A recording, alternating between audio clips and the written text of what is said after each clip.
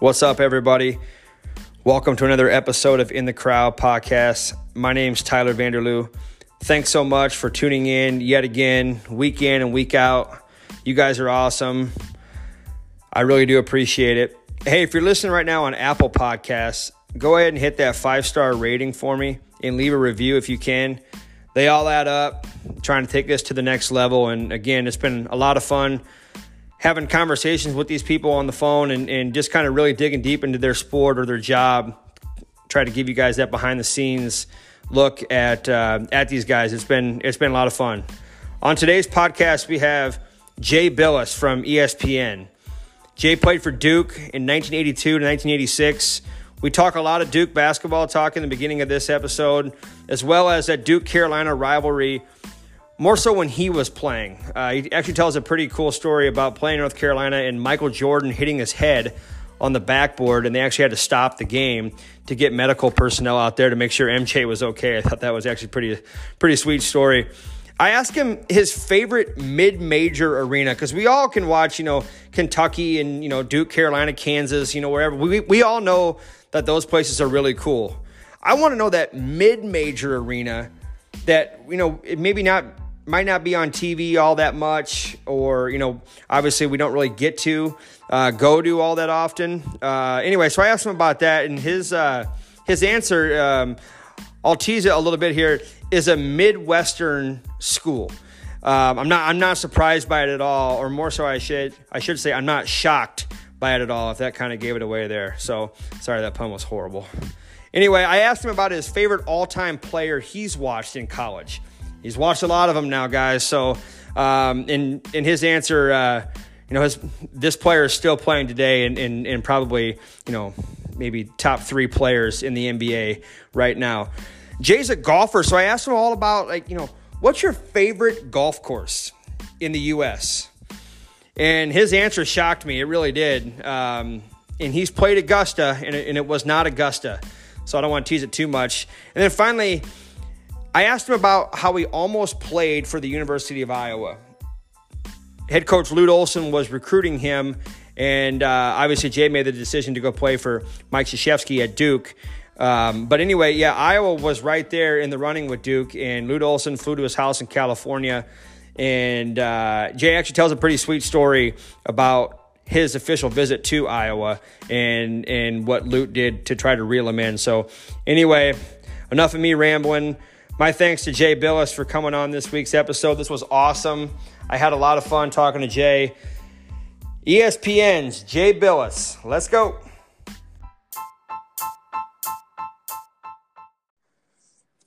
On the line now is ESPN college basketball analyst, former Duke Blue Devil great, and I think the thing that you're most famous for is your Twitter game is just on fire. This is Jay Bilas. Thank you for coming on and talking with us today. No, it's my pleasure. Thanks for having me. You wore number 21 at Duke. Are you the best player all time to wear 21 at Duke? I'm the best looking. I wasn't the best player. That would probably be Trajan Langdon or Chris Duhon or Antonio Lang. One thing I know is the number 21 at Duke is it's the most productive number in Duke history, because they've had a lot of really good players, but nobody's gotten the number retired yet. So it's still churning out points, rebounds, and assists. Well, you got a little clout there. Maybe you can make that jersey hang in the rafters at Cameron one day. Yeah, I don't know. It depends on who comes up after. Matthew Hurt, I think, is wearing it now. But yeah, it's been a good number for Duke, and but a lot of the other numbers, 32, 24, they've been retired. So they 21 just keeps putting up points and rebounds. I love it. Hey, real quick, when you call games at Cameron Indoor Stadium, I want to know how crow's nest up there that you guys call the games at for ESPN, sitting way up top up there. How tiny is that? It's small. It's gotten better, though. They did a nice upgrade of it last year, I think. So I don't know what'll happen with COVID, whether they'll have to, make it even smaller. But the only problem is you can't really stand up in it, or at least I can't. And so it's a little cramped that way. And you're looking down on the action, which is really unusual. It's usually reserved for, radio calls for places like that and at old arenas around the country. So while it's my favorite arena in the country, it's not my favorite arena to call a game from just because of the view. Is that pretty much the only place where you guys are put up top at? Yes. Everywhere else we're on the floor. And I mean, it's tradition that television and radio are up top at Duke. It used to be the case at older arenas, but I don't really know why they continue with it. You could certainly have a broadcast crew down low, but look, you're lucky. I always count myself as lucky to be anywhere at those games, so I don't complain about it. But it's undeniable that it's not the best place to do a game from. Where were you when the Dallas Mavericks drafted you in the 5th round, the 108th overall pick? I don't know. I even remember where I was. I was probably in Los Angeles at home, is my guess, but I don't even remember. Back in the day, I mean, how did you get notified? Was it a phone call? I mean, from the GM or owner or something? Yeah, I got a phone call to say that I'd been drafted, but I don't remember the timing of it. I'm not even sure I was home when I got the call. I didn't talk to anyone. Then they send you a telegram. Back then they sent you telegrams, kind of confirming it. But, I knew right after it happened, but, the draft was really different back then. I think it was in a hotel somewhere. And then, they brought some of the top draft picks there, but that was about it. It's not the production it is now. And I don't remember if it was even televised like it is now. On College Game Day, I want to know what goes on in between the show and then the game. So there's, a lot of times, you guys are the, ESPN or ABC night game, and your show gets over at, noon. There's a lot of time in between there. Are you watching games? Are you prepping for the current game that you're going to be doing? What goes on in between that? Both. Yeah. So really what happens is I'll go to the practices of the two teams that are playing that night, because usually College Game Day is always at a location where we have our Saturday prime game, and I do that game. So I will go to practices and spend the day that way. I do watch other games, but I'm not as locked in on those games as I am on getting further prepared for the Saturday night game. But the time goes by pretty quick. I mean, even though it seems like a long time, we'll get back to the game. If I go back to the hotel at all, and usually I do for a little while, I'll come back to the game 2 hours before it starts. So, you might think it's a long time, but after you do the morning show, 2 practices, you sit and talk to some coaches or things like that, and then go back to the hotel and get changed. You're ready to roll. You don't really probably go to a lot of the mid-major, I guess what I call mid-major, arenas or stadiums or whatnot. But what's the best mid-major atmosphere? And I'm not including Gonzaga, and I don't think they're mid-major anymore. I think they're, as high major as you can get. But what's that real random mid-major stadium you go you know what, that place was rocking? Wichita State would be up there, but they'd probably push back on the mid-major thing too. But if you just went kind of non-Power 5, I would say Wichita State would be right up there. There are, I've been to some smaller arenas over the years, which are just wonderful places.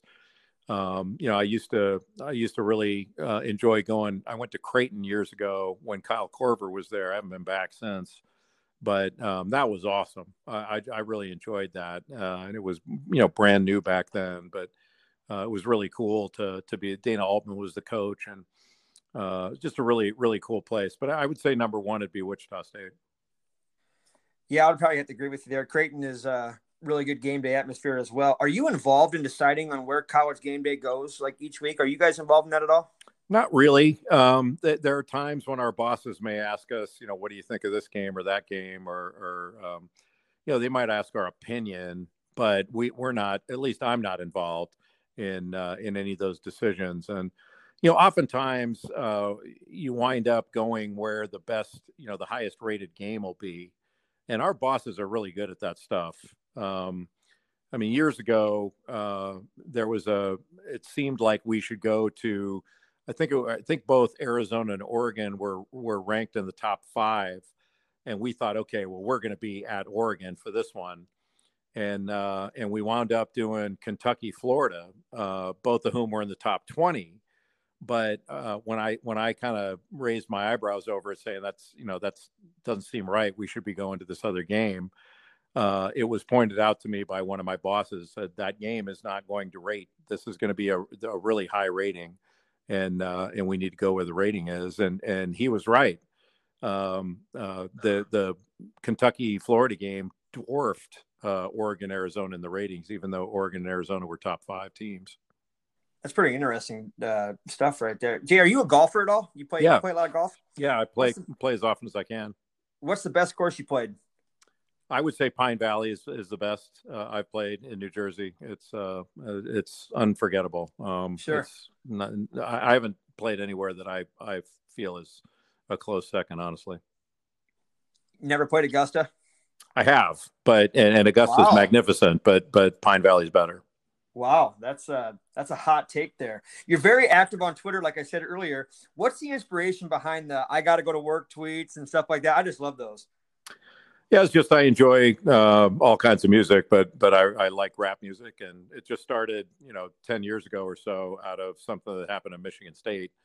So I started doing it every morning, and just kind of took off and became a thing. I love it. What with the NBA bubble going on right now in Orlando, and I know there's been a lot of talk and whatnot. Could college basketball go to a bubble? And if so, I mean, would it be conference by conference? I mean, how would that look? Well, the answer to could college basketball go to bubble environments is yes, absolutely. But it would have to be there would be different bubble environments. So, you could envision in maybe in late November when school's out of session, teams could go to different environments, and you could isolate a dozen teams or 8 teams, whatever it be, and actually wind up playing like the Maui Invitational in Orlando or something. You could certainly do regional bubbles for conference play in whatever conference you choose. And I think we're going to see that. And then I think we're going to see bubble environments for the NCAA tournament. So the only problem with that is I don't think it's a problem, but I think there's going to be some reticence on the part of college presidents because they're going to go, wait a minute, we've been saying these are amateur athletes and bubbles screams out professional. And I hope they don't get hung up on the optics of it, because that ship has sailed already. These players have been pros for decades. So a bubble environment isn't gonna tip this thing over. It's pro already. So I think the most important thing is if you can play that way safely and bring in some revenue and the players get to play and all that, I think it's a good thing. Yeah, no, I totally agree. What's your favorite Final Four site of all the Final Four sites? What's your best one or your favorite one that you like to go to? There are 2 of them, and it's San Antonio and Indianapolis, but it's primarily because those cities are walkable, and they, you can walk from hotel to restaurant. Everything's centrally located. You start getting into some of these other cities where everything's spread out and you got to jump in a car every 5 minutes. It becomes problematic. So I like I like Indy and San Antonio the best, and I'd prefer being out west more often. But there aren't any. Now that the NCAA has gone to these 70,000 seat arenas, you can't. It's not like in the old days where you could go to different places because there are only so many gigantic domes that you can have these in, and the West Coast just doesn't have very many of them. Yeah, and I myself have been to quite a few, and you spoke about kind of Phoenix in particular, where everything's kind of downtown Phoenix, and you got to drive all the way out to Glendale to the stadium, and yeah, in Houston's like that too, So, you tweeted out this week, Lute Olson passed away, and you tweeted out actually a pretty cool thing I thought was actually pretty neat. Did you almost play for the Hawkeyes? I did, yeah. Lute Olson was. He recruited me really hard. I got to know him really well, and he's one of my favorite people in the world. So when he was at Iowa, he started recruiting me, and he and his assistants, Scott Thompson and Jim Rosborough, Kenny Burmeister, I was very close to going to Iowa and playing for him, but I made the right choice for me and playing for Coach K. But it sort of points up or underscores that you can only choose one coach, and that means you're turning down some great ones. And I still have the letter that Lute sent me. He sent me a nice letter after he came to visit me out in California, and he apologized for staying so long in my house, but it was awesome. And then after I committed to Duke and called him, he sent me a really nice note afterwards. And then we remained friends forever. So every time I'd be in Tucson, I would make it a point to see him, and especially at the games, and spend time, talking as much as we could. We played golf a couple times in Spokane at a Coaches versus Cancer event, and he's just a prince of a guy, and so sorry for his passing, but what a gentleman, and what a great human being. You mentioned something right there that probably doesn't happen a whole lot anymore is, you committed to Duke, and the coach that wanted you to play for him at Iowa sent you a note and congratulated you. I don't think that stuff happens like that anymore, does it? I think it does. I mean, it wasn't, they get it. Like the coaches understand. I think one of the things that even back then when I was 17, 18 years old, I still had a long view about things. And certainly Coach Olson did that. Just because this player may not choose you doesn't mean you're not going to have a relationship with him in the future. And so no matter what it is, when there's an ending, it can be a new beginning to something else. And I always respected Coach Olson for, the way he handled not just that, but the way he handled everything. And so, I wound up, the coaches I came down to were Coach K, Lute Olson at Iowa, Jim Boeheim was at Syracuse, and then a gentleman named Ted Owens was at Kansas. And so, I see Coach Owens every time. Every time I'm at a game, I seek him out, and we still communicate. And I didn't play for him. It's really kind of remarkable. And actually, what's really remarkable, Jay, is Coach K is still at Duke and Boeheim's still at Syracuse. Yeah, and for me to have, and I was choosing coaches. I wasn't really choosing a school. It's probably backwards to do it that way, but basketball was important to me at the time and still is. But when I got to the end of it, you're looking at this going, geez, the guys I was choosing among are all Hall of Famers, like national champion, Final Four coaches. And, I knew Boeheim more than I knew, or Lute Olson and Boeheim more than I knew anybody else. And Coach K was the least successful at the time of the crew, but look what they went on to do. All of them, went to Final Fours and won championships. Kind of amazing. Absolutely. I got to ask you this real quick. Do you remember when you guys were playing at North Carolina? I don't even remember what year it was. You guys were in like a 2-3 zone sort of thing, and they threw a back screen, and Jordan went up to dunk it. You fouled him, but I think his head might have hit the backboard. Do you remember anything about that play? I don't remember that play, but I do remember his head hitting the backboard in a game at Duke one year. I don't remember it being in a zone, sort of a zone defense deal. One, we didn't play a lot of zone back then, but doesn't mean we weren't in one for a little while. But he hit his head on the backboard in one of our games. They had to stop the game to get him medical attention, or at least get him looked at. It was pretty impressive. I hadn't seen much of that. Is obviously we know Jordan's pro career was very good. Who's the best college player that you either played against or have seen in person? Well, the three best I played against were Jordan, Len Bias, who played at Maryland, and Ralph Sampson, who played at Virginia. Those were the three. I mean, I played against Patrick Ewing in high school, but not in college. And then one of the best players I ever saw in college was Kevin Durant when he was at Texas. Just a different cat, man. That dude was unbelievably good. But there have been so many great players over the years. It's hard to pick them out, but sort of Durant was the most talented player that I think I've seen in my time, doing games. And then, but playing against him, I mean, Sampson, Bias, and Jordan were on a different level. I'll get you out of here on this question right here. I live in Sioux City, Iowa. When you think of the state of Iowa, what comes to mind?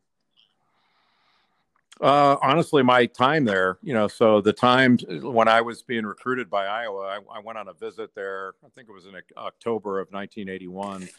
And, Coach Olson, his wife, Bobby, took me out to the Amanas for dinner. And, back then they played in the field house. And so I watched the team play pickup on a Saturday morning, and then they played Purdue in football.